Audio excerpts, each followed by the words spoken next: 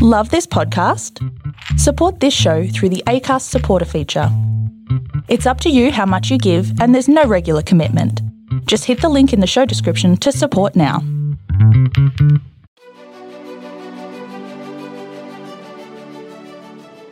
Hey, this is John Lee Dumas of EO Fire, and welcome to Master Leadership. Great leaders ask great questions, and this podcast takes you on a journey to master leadership with questions that matter to leaders who matter with your host, Lily Sanabria. Hi, this is Lily, and welcome to Master Leadership Through Crisis series, where we will connect with leaders worldwide to gain insights on important questions to help us navigate through rough waters. If you would like to participate as a guest, or if you have a question that you would like to ask a guest, go to masterleadership.org for more information. Today we are speaking with Sarah Worth, who is an expert on women in leadership and has nearly 20 years of experience in employee assessment, leadership development, sales, executive coaching, and customer service. She takes an analytical approach to understanding the skills and talents of high-performing sales leaders and is constantly providing clients with new methods for leading and coaching. She co-authors the book, The Coaching Effect: What Great Leaders Do to Increase Sales, Enhance Performance, and Sustain Growth. Welcome, Sarah Worth. How are you? I am doing great today. Thank you so much for asking. Yeah, we had a little bit of a snafu with the technology, but we are back on track. And we're so happy to have you on our podcast. Are you ready to pour into our listeners? I absolutely am. Thank you. Fantastic. So, Sarah, tell us a bit about your path to leadership and what you're doing now. So I started as a leader when I was in my late 20s, and it really came about kind of by accident. It wasn't necessarily where I had planned to go in my career. I was happy in my job as an individual performer, but there came an opening in the company that I was working for, and they asked me to step into a leadership role. I don't know if it's unique to women leaders or a lot of leaders in general, but it seems like a lot of the women leaders I talked to kind of got tapped for leadership as opposed to seeking it out. I don't know if we tend to maybe see ourselves as individual performers a lot, but I was certainly on that way. Yeah, that tends to happen where we don't take that initiative, but I think that's changing. Yeah. And so in terms of leadership path, so I got that opportunity early on. And then what I discovered is that I really like being a leader because I come from teachers. Both my parents are educators by background. And when I think about leadership, I think about it a lot in terms of teaching, helping people understand their strengths, helping them understand how they can work differently, asking them a lot of questions to help them figure out solutions on their own. So that's how I view leadership, is very much in a teaching framework. And that speaks to what I love in my history with my parents. And that's wonderful because to me, I think teachers are the most important leaders in education. Obviously, your parents are great teachers because they coach you, right? So what are you doing right now? So what I'm doing right now is I'm leading an organization called Excel Institute, and we specifically work with other leaders, helping educate them on how to be better leaders. So co-author of the book, The Coaching Effect, he runs the company alongside me, and we work with all sorts of different sizes of organizations and all sorts of different types of leaders and roles. But really the common thread is helping people determine what they're doing effectively as a coach, and then educating them and sharing with them best practices so that they can improve that. Leadership is like any skill. You can learn it. You can get better at it. And so that's really our goal, is to help leaders become the best leader they can be so that their team members obviously can benefit from having a great coach, a great leader. We're on the same wavelength because as you're talking and you're speaking to my heart. So your book is called The Coaching Effect. And how can we get that? How can we connect with you? Yeah, so you can find it on Amazon. You can find it on Barnes & Noble. Some local booksellers also carry it. You can connect with me personally at excellinstitute.com. That's ECSELL institute.com, as well as on LinkedIn at Sarah Worth. And we definitely enjoy hearing questions from folks. So I encourage you to reach out. Perfect. So at the time of this interview, we're probably on the tail end of the global COVID-19 pandemic. Yeah. How has that affected you, your organization, your family? So, gosh, it's been a huge impact, I think, like it is for everybody. I'll start first from an organizational level. What we've seen is, of course, a lot of leaders that we work with be a little lost of how do I help during this time? How do I lead my team most effectively? What do they need from me? I'm not in the office with them anymore. I'm not seeing them every day. So how do I need to adapt and how can I be effective?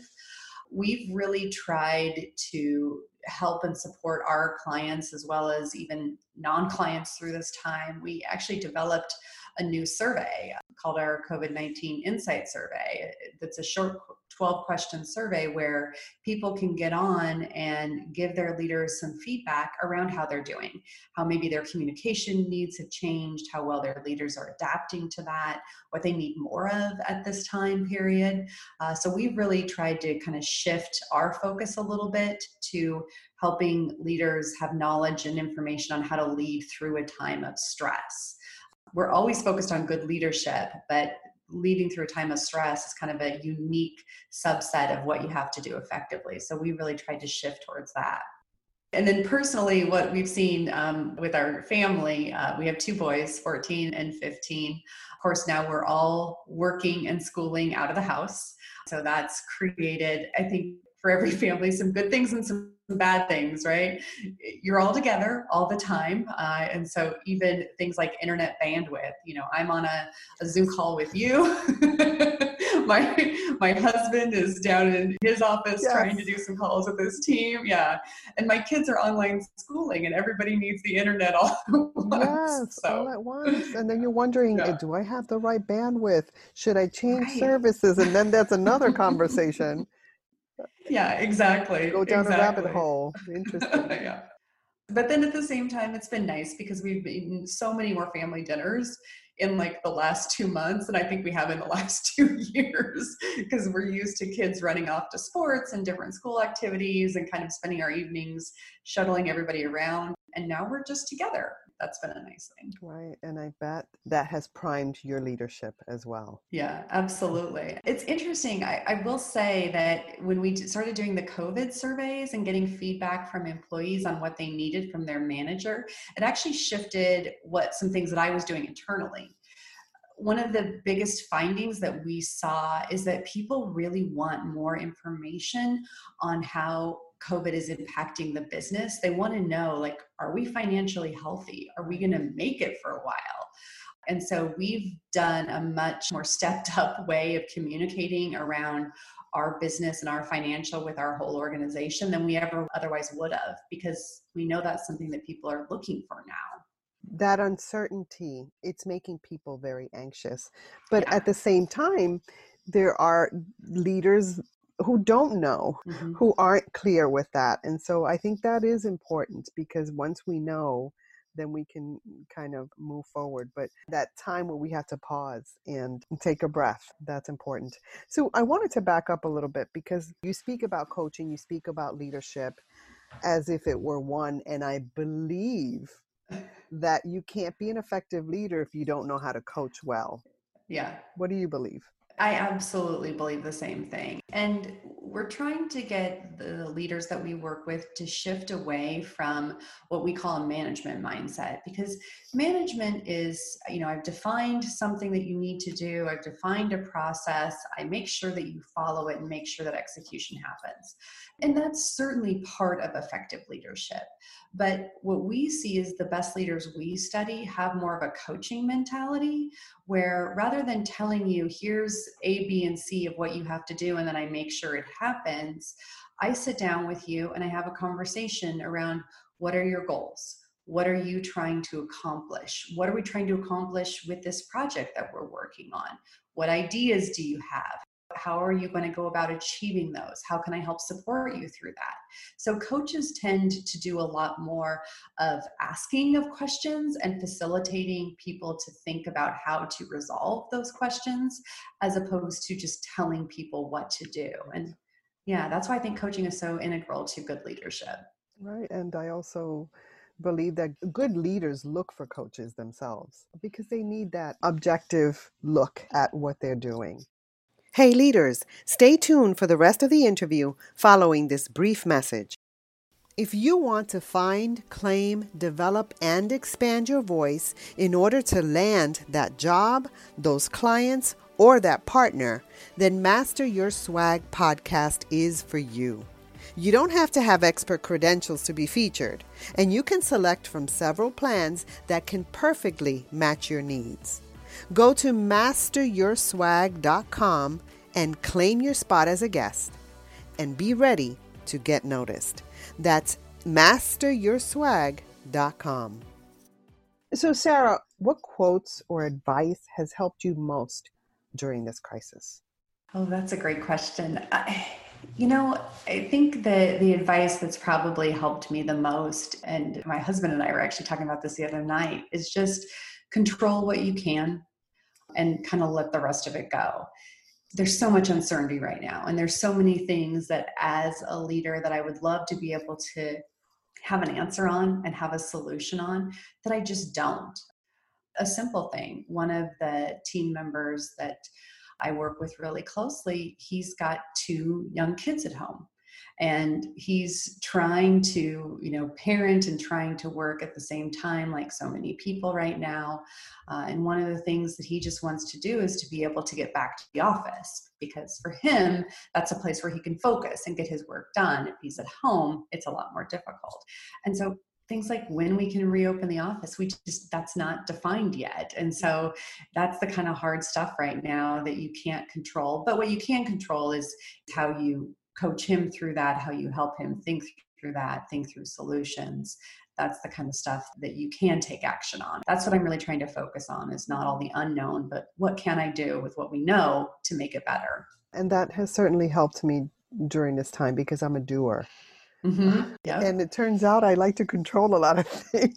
Who knew? Yeah. And but that's really, I think for a lot of successful people, that's really true. They're used to saying, okay, so here's the problem and here's what I'm going to do to solve it. I'm going to take action on it. And there's some stuff you can do that with, and that's what you should focus on. But there's some stuff you just can't. There's no answer yet. There's no pathway forward. And so you have to try to navigate it. Yes. And thank you, because this really does help these conversations.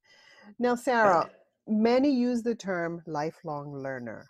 Mm-hmm. What does that mean to you, and what are you learning right now? So lifelong learner means to me that we recognize that we're all a work in progress.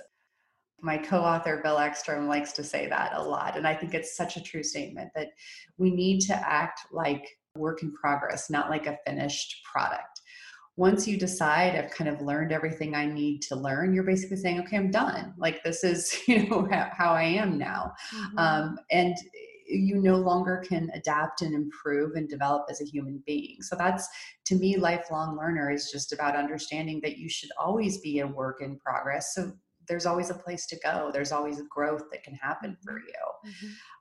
I think the people that I've met in my life who are most successful are the people that ask still the most questions, because that's how they've gotten to where they are, is they learn constantly. They hear new ideas from every different pathway, and they take those in and they use those to help improve their own thinking process. So they love to ask questions, and I think that's really key. Curious people who are curious about other people, even top level leaders who do that, to me, it shows that they value people. Yeah, absolutely. I think about it. I already know my thoughts, right? I already know my opinions on things. I don't know yours. Right. I don't know what you're thinking. I don't know what you know. Mm-hmm. So why wouldn't I try to learn more about that? Because that just enriches now my knowledge, because now I understand more from your perspective. Well said. Thank you. Now, what are you learning right now? Yeah. So the thing that I'm learning right now is a big challenge, which is how do we take how we educate, which is normally done a lot in person. We go out and we deliver, 1 day conferences where we teach a lot of this stuff. Obviously, we can't do that right now. So I'm learning a lot about virtual learning experiences. So how do you recreate as much as you can? There's no substitute for being in person, but as much as you can, how do you recreate that learning experience so that it's interactive, engaging, and that people walk away feeling like not only did they learn something new, but it was delivered in a way that helped them learn. So I'm learning a lot about virtual learning right now. And so is the whole of education. Yeah, exactly. So it's interesting. It has been a challenge, but it's also birthing something new. So I'm excited about that. Now, we have a question from David Burkus. Okay. He wants to know, what do you believe that most people don't? Or what have you changed your mind about? Oh, geez, David, that is a really good question. One thing I've changed my mind about, and this has been over the last probably 10 years or so, I started off early in my career working for a company that assessed people for different roles in companies. So they assessed natural talent, natural ability. And coming from that background, I had a real bias towards people kind of are who they are, and their personality and their strengths and their talents are pretty well set. And so you're not going to see a lot of improvement over time in terms of how they are as a leader. And I've changed a ton on that, simply based on the work that I do now. We survey team members from leaders when we start working with them. And then we spend a lot of time teaching them best practices of how to be a better leader, how to be a better coach. And then we go back to their team members a year later and say, okay, how are you being coached by this person now? And we've seen huge changes. So just based on the data and on the research that we do, I know that people can grow in that regard in ways that I never really understood before. So that's probably an area where I've changed a huge amount from where I was early in my career to where I am now, is just how much people can actually develop and grow as leaders if that's something that they want to do. That's interesting because I just had this conversation with a leader who really believes that leaders are naturally born. And I push against that because you can teach leadership skills. Absolutely. Interesting. I mean, of course, we have different kind of natural talents that we do develop, that we're born with or that we develop early on in our lives. So for some people, a lot of those talents will naturally lead them to be an effective leader, do a lot of the things right. But even those leaders can get better with focusing on their skills and learning how to work and interact and hold people accountable and all those things that good leaders do. Mm-hmm. And then people that struggle with it absolutely can learn it. It just comes down to whether or not they want to. Do I want to take these behaviors? Do I want to take these best practices? Do I care enough to try to implement them and become better? Right. And I've seen it time and time again. We measure it from the perspective of their team members. This is not, somebody who have no kind of real context for how this person performs as a leader. These are the people that report to this leader. And they're saying, absolutely, this person coaches and leads me more effectively than they did a year ago. And that's a big shift for you. And it speaks to your openness about learning. Mm-hmm. And that's a pillar in leadership. So Sarah, as a listener of this podcast, what is a question that you would like a future leadership guest to respond to? I would like a future leadership guest to respond to, what is an idea that you have considered doing that you haven't done? And why haven't you taken action on that? And what are you thinking about doing differently going forward? So I love to think about what are the ideas that we've abandoned, because I think a lot of times there's some real gold in those. So what's an idea that you haven't taken action on that you could? That is an awesome question. I can't wait to pose it to the next person. So thank you so much. Now, Is there anything else you'd like to share with our listeners? The one thing I would love to share, and this is probably the thing I say most to leaders and coaches that I work with, is just ask more questions. That is one thing that I absolutely believe in. Not only will you learn new things and be exposed to new ideas, but as you're trying to help somebody get better, if you can help them learn to think through something by asking them questions, by asking them what have they considered or what haven't they considered, or what do they believe is the right approach. Asking more questions gets them to think more effectively, and it also helps them buy into whatever direction they're going to take. I can tell you an answer, but that might not be the right answer for you. And so it's better to ask a question and help somebody discover for themselves. Along those lines, I think we need to be more persistent in asking those questions, because people will push back and say, just tell me the answer. Yes. Right? Yeah. My kids do it all the time, right. They're like, Mom, I know what you're doing with this. And just tell me the answer. I don't have time for this. And I'm like, well, but you got to learn to think through something, buddy. And so, yes, right. People will push back against it. We like to be answer machines. It makes us feel good, makes us feel knowledgeable. But in reality, if you're going to help somebody learn to perform better, ask them questions. That's much more meaningful. Well, you and I are kindred spirits in leadership. I love this. And Sarah, I want to thank you so much for adding value to me and to our listeners. Thank you so much, Lily. I really appreciate your questions, and it was great to be with you. Same here. Bye. Bye. Thank you. In closing, here's a quick message. Coaching is the art of influence that underpins leadership in the 21st century. It is the very thing that can get you from being stuck to being extraordinary. So go to masterleadership.org and sign up to get a free coaching session. Until next time, continue to ignite that leader in you.